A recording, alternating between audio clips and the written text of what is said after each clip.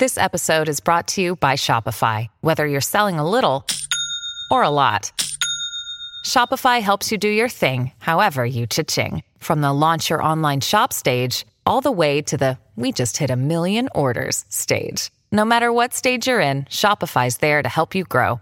Sign up for a $1 per month trial period at shopify.com/special offer, all lowercase. That's shopify.com/special offer. Welcome to the New Books Network. There's a hilltop at the heart of Jerusalem known to Jews and Christians as the Temple Mount and to Muslims as the Noble Sanctuary.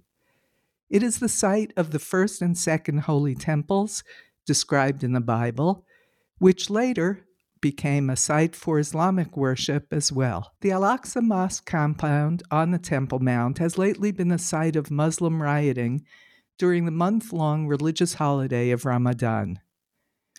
How did a holiday dedicated to fasting, prayer, and charitable giving become a time of violence, and not just in Jerusalem alone? Recent years have seen Ramadan attacks in countries as distant as France and Syria, Tunisia, Afghanistan, Kuwait, and Somalia. Nevertheless, despite the widespread experience of Ramadan violence, there is something unique about violence on the Temple Mount, a location that some have called Ground Zero. Hello, and welcome to the Van Leer Jerusalem series on ideas. I'm Renee Garfinkel, and I'm honored to be talking with today's guest, Ambassador Dori Gold, who will share his insight into the dangerous dynamic of Ramadan violence in general and violence on the Temple Mount in particular. Who incites it? Who benefits from it? And how can it best be countered? Ambassador Dori Gold is the president of the Jerusalem Center for Public Affairs. He's had a long career in public service and in scholarship. Among his many articles and books are The Rise of the Nuclear Iran, How Iran Defies the West, and The Tower of Babel, How the United Nations Has Fueled Global Chaos. Dori Gold, welcome to the podcast. Well, thank you, Renee. It's really good to be with you. Let's start with the basics so all our listeners can be on the same page. Why is Ramadan a high-risk time for violent attacks in many parts of the world? Well, in fact, it shouldn't be. There has been a history of violence on Ramadan in recent years, but it's not as though Islamic law calls for an escalation of violence in this period of time. But there has been an effort by those who wish to promote escalation to use Ramadan as a war cry to mobilize the forces, to mobilize people. And there's really no basis in Islamic theology for doing that. Well, that's important to know because I think there's some confusion about whether Ramadan has always historically been a time for jihad, violent struggle or aggression. But so it's important to know that it's not mainstream and it's not historically verified, but rather a modern, politically used tool. That's helpful. Well, what we can point out is that there were significant Muslim victories when Islam was just getting underway at the time of Ramadan. Take, for example, Muslims all know about the Battle of Badr.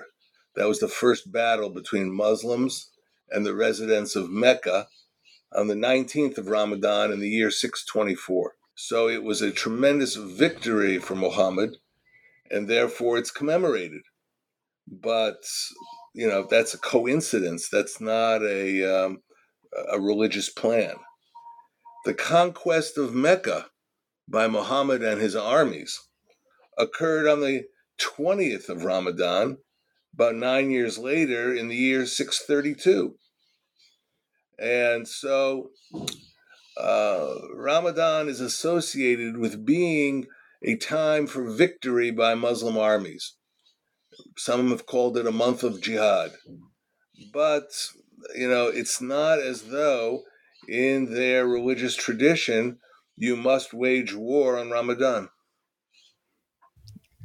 Okay, that's important for us to keep in mind as we move the conversation to the unique Temple Mount circumstances. As I understand it, and please correct me if I'm wrong, the Jordanian Religious Trust, the Waqf, is the spiritual and civil authority of the noble sanctuary. So what I don't understand is aren't they therefore responsible to prevent weapons being stored in mosques up there? We would expect that of any religious leader, of any house of worship, anywhere in the world. So why shouldn't the Waqf be held responsible for preventing the stockpiling of weapons in Al-Aqsa?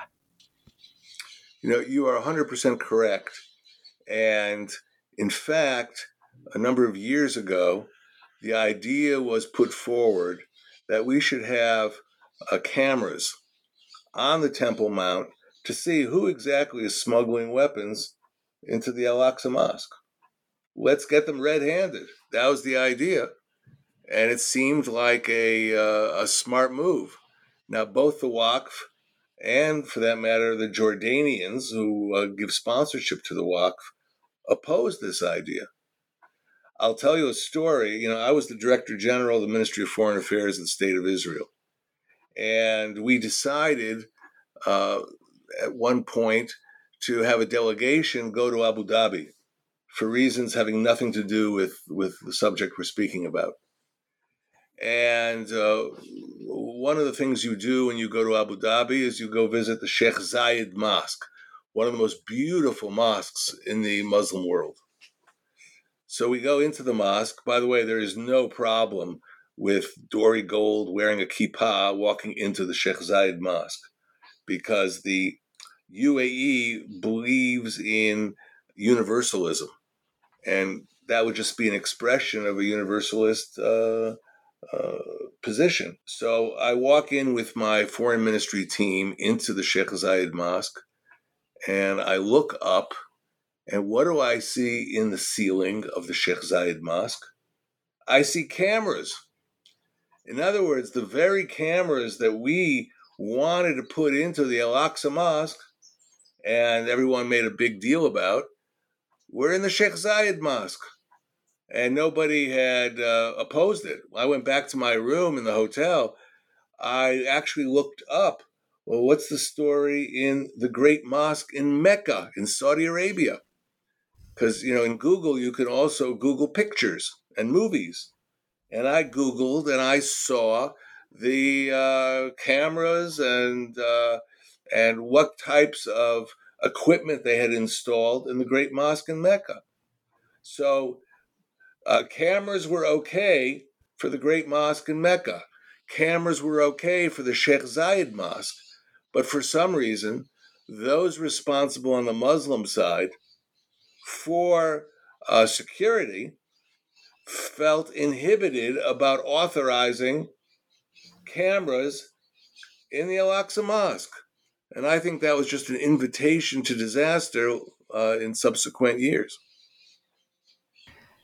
Do you have a sense of why they refused cameras? Because, in our world, cameras are everywhere. They're ubiquitous. Of course. So do you... I don't know. I would have to make up motivation that I can't prove. And I don't like doing things like that. So let's just leave it a mystery. And let's have, somebody at the University of Massachusetts do a dissertation on that subject. Yes, because I'm a psychologist by training, so we make up hypotheses about what people are thinking. And I'll admit to you that it often seems that the Muslim community, at least in Jerusalem and maybe everywhere, suffers from paranoia.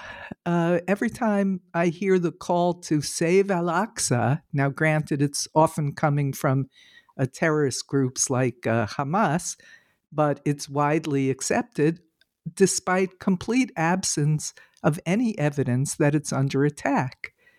So, do you think that the Muslim community is paranoid, delusional, or is the widespread belief that they have to protect Al-Aqsa from probably Israeli, but from any kind of attack, is the result of some deliberate, intentional misinformation that gets spread in the community? And if that's the case, where does it come from and who benefits? Well, the man who I would call him the religious leader of that kind of concern is a gentleman by the name of Sheikh Raed Salah, who heads the northern branch of the Islamic movement in Israel. Now, the Islamic movement in Israel is really a branch of the Muslim Brotherhood. And Israel has let him operate freely, and he has been one of the great copywriters of incitement that we've had to deal with. We've actually imprisoned him for incitement at different times. But he is a lot of trouble. When I was in government first, between 96 and 98, I had to deal with the after effects of Sheikh Raed Salah, what he did. And, for example, one of his ideas was to go up to the Temple Mount and clean out the cisterns. There are cisterns that they're intended to hold water. Clean out the cisterns on the Temple Mount and bring water to the Temple Mount from the holy well of the Zamzam spring in Mecca. So you have to have some kind of like oil transporters. You fill it with Zamzam water and you drive over the Saudi-Jordanian border. You come to Jerusalem, and that was the plan. Now, it was interesting because it wasn't just our security forces whose eyebrows shifted upward when they heard about the Zamzam plan. The Arabs themselves were concerned. What was this going to do? What were the net results of this? Another thing that Sheikh Raed Salah did is he sponsored rallies. He lived in the Galilee, and they had these mass rallies, and they had these huge placards up at the rallies in Arabic saying Al-Aqsa is in danger. So he was really, how would I put this? Fanning the flames of Muslim concerns that the Jews were going to take over Al-Aqsa and kick them out. No one had planned that. No one had talked about that. But it was a very dangerous conspiracy to promote. And it took a lot of work on the part of Israel to quell that concern. And he has followers, or there are other people doing the same thing this year, last year. Is that part of the system? It has somewhat cooled off, but it's something I think we have to watch very carefully. Freedom of religion and freedom of expression are fundamental to Israeli democracy, and we have to protect that. But we're also working in a context where religious incitement is rampant in the Middle East. And you have to reach some kind of balance so that you can keep Jerusalem open and free, and not a city where there are concerns of religious jihad and things of that sort. And that careful balance is something Israel has specialized in. Well, and speaking of religious freedom, that's another thing that troubles me about this situation that is so well known. It's predicted in the news. Everybody knows that the confluence of holidays, Ramadan, Passover, and Easter, was a volatile. Instead of the most peaceful, the most transcendent devotional time is instead or at the same time, the most dangerous time. But religious freedom is protected in Israel. It's problematic in all democracies. What are the limits of it? In the United States, the Supreme Court is dealing with just that issue right now. But as far as what we're talking about, it's clear that all religious sites in Israel, and there are many, they're all open to visitors of all religions who are free to come and stand and say a silent prayer if that's what they wish to do, even if they're not a member of the particular religion. Only the Temple Mount is different, where there's a rule that if you're not Muslim, you can't pray. What is that? Why should that be the case? Well, first of all, that has evolved since 1967. It was Moshe Dayan, who was our defense minister in the Six-Day War, who set the rule that Jews could visit the Temple Mount, but they couldn't pray on the Temple Mount. Well, just by popular demand, Jews now go to the Temple Mount. They now pray on the Temple Mount, but not in obviously organized public prayers, but privately. And the rules have changed. And I think it's a good thing. When I visit religious sites around the world, and one of my favorite places to go is Rome. Now, if you go to St. Peter's Basilica, you will see people there of many different faiths. And St. Peter's is open to all religions. There may be certain Jewish limitations on going to a place like St. Peter's, but I went. In any event, it is extremely important that Israel, as a caretaker of the holy sites in Jerusalem, should follow the precedents around the world where there are religious sites that are free and open. We're democracies. And that's what others are doing who are part of our international coalition of democracies. And that's what we should do. I don't think we should force ourselves down the throats of Muslims. To the contrary, we have to respect their religious sensitivities. But at the same time, a place like the Temple Mount should be open for all faiths. And frankly, I believe strongly as a former ambassador to the United Nations that only Israel can protect the freedom of religion for all the great faiths. We've done it in the past and we'll do it in the future. But it's going to take a lot of expert diplomacy to make it work. Well, not only is Israel the only one who can do that, we know historically others have been in charge, including Jordan, from 1948 when they captured part of Jerusalem until 1967 when Israel got it back.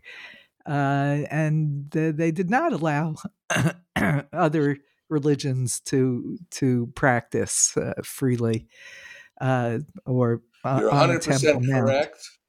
And that is why we should never, ever lose our nerve and give up the old city to anyone.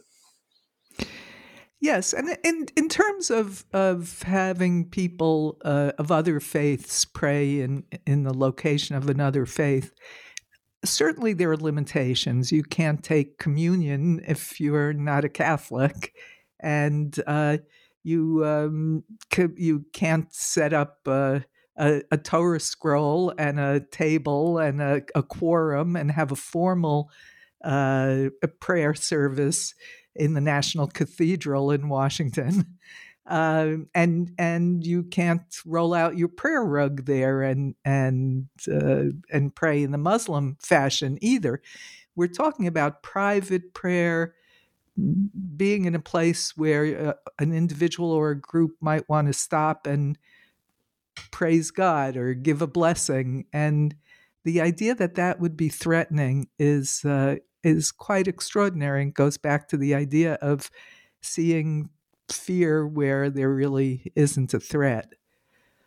And now, these ideas do get spread through the mass media as well as within more private ways of communicating.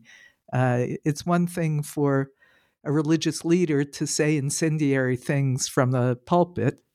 That's a little harder to control in a democracy. And perhaps we don't want to unless it's quite extreme. But what about the media? What do you see as the role of the media, either in reducing tensions, which would be nice, or in fanning the flames? Well, the media have huge responsibility. And I believe that a person who becomes a correspondent for the mass media, where these kinds of threats exist, and they exist in a lot of different places. In India, in places where you have multiple religions that are supposed to coexist, there has to be almost like a code of conduct for representatives of the media, so they shouldn't become conduits for a whole mythology that somebody plans to destroy somebody else's religion. That's just not the way. There's also an awareness you have to have about the sensitivity of certain periods of time.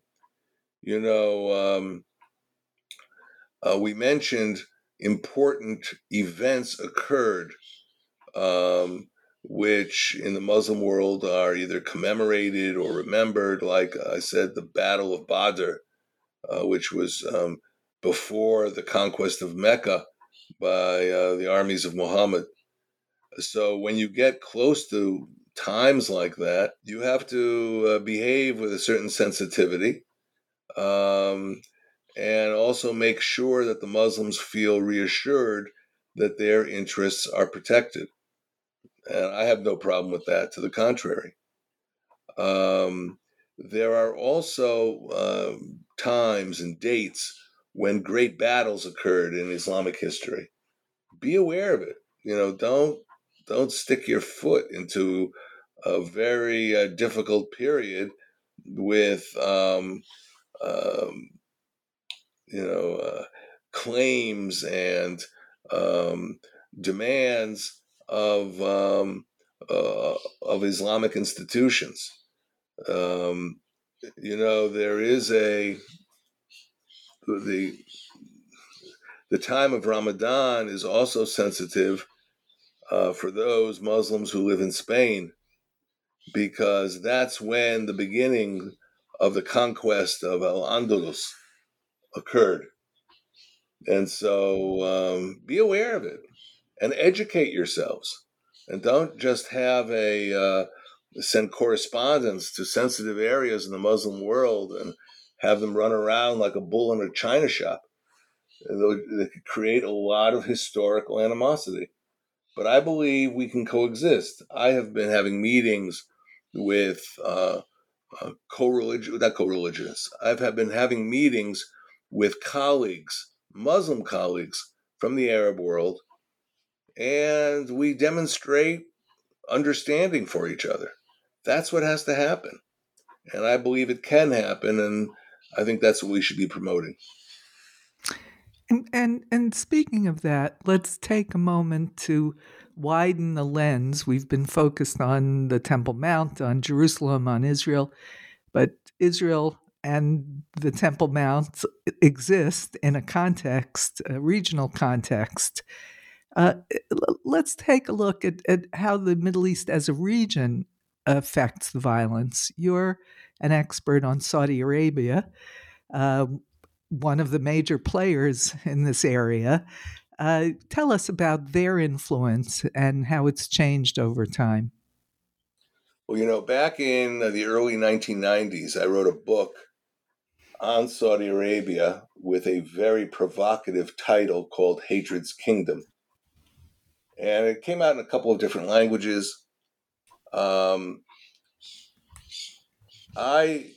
As a result, although I wrote books on other subjects afterward, I kept monitoring what was going on in Saudi Arabia.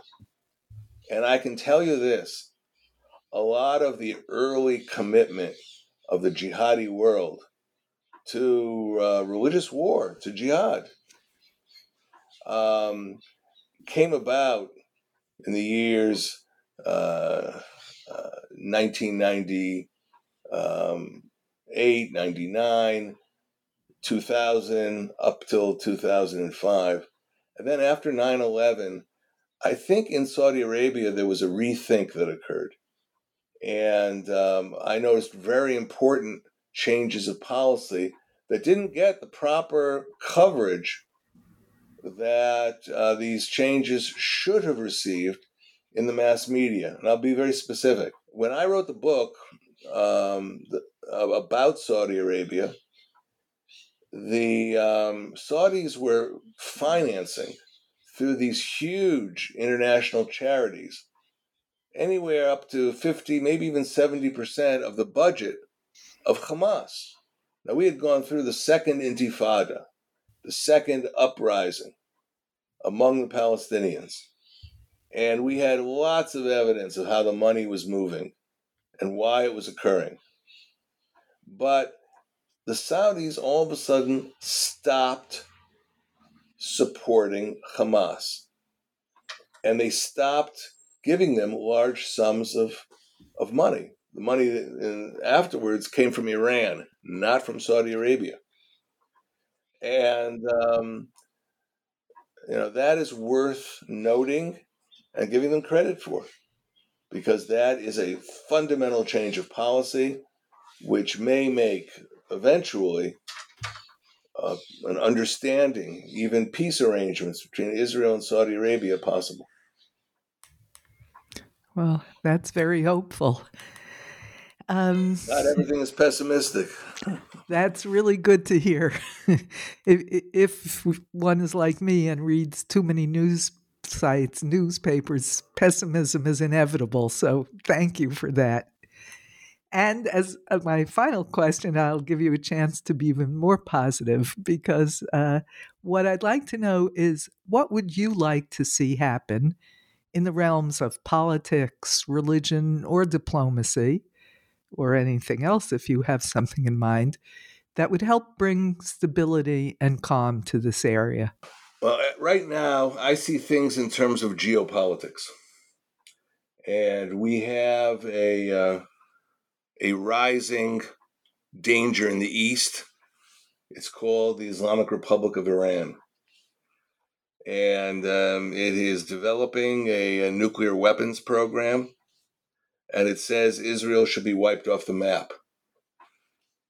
So we have to be very cognizant of what they're doing and take care to neutralize a program like that. I think it's possible that the states of the Middle East, particularly the Gulf states and Israel, can find common ground to work together, particularly to stop the Iranian threat. Iran doesn't have to be the inevitable enemy of Israel. Iran and Israel got along before and could get along again. But there has to be a fundamental change of behavior, because along with the nuclear weapons program, Iran has been active in promoting the spread of revolutionary organizations across the Middle East, from Morocco in the west all the way to Iraq in the east. And these organizations threaten the stability of a wide variety of regimes, and they are a threat to Israel. So I think we have to work together with our Arab neighbors, particularly in the Gulf, and see if we can create a more stable region. The basis for doing that is there. And what would make a big difference is if the United States and the European powers would work with us, would support such an effort if we are undertaking it ourselves. Well, from your words to God's ear story. Thank you so much for coming on the show today and for sharing your considerable expertise and experience with this very complicated subject. My pleasure. And thanks to our researcher, Bela Pasikov. Bye-bye.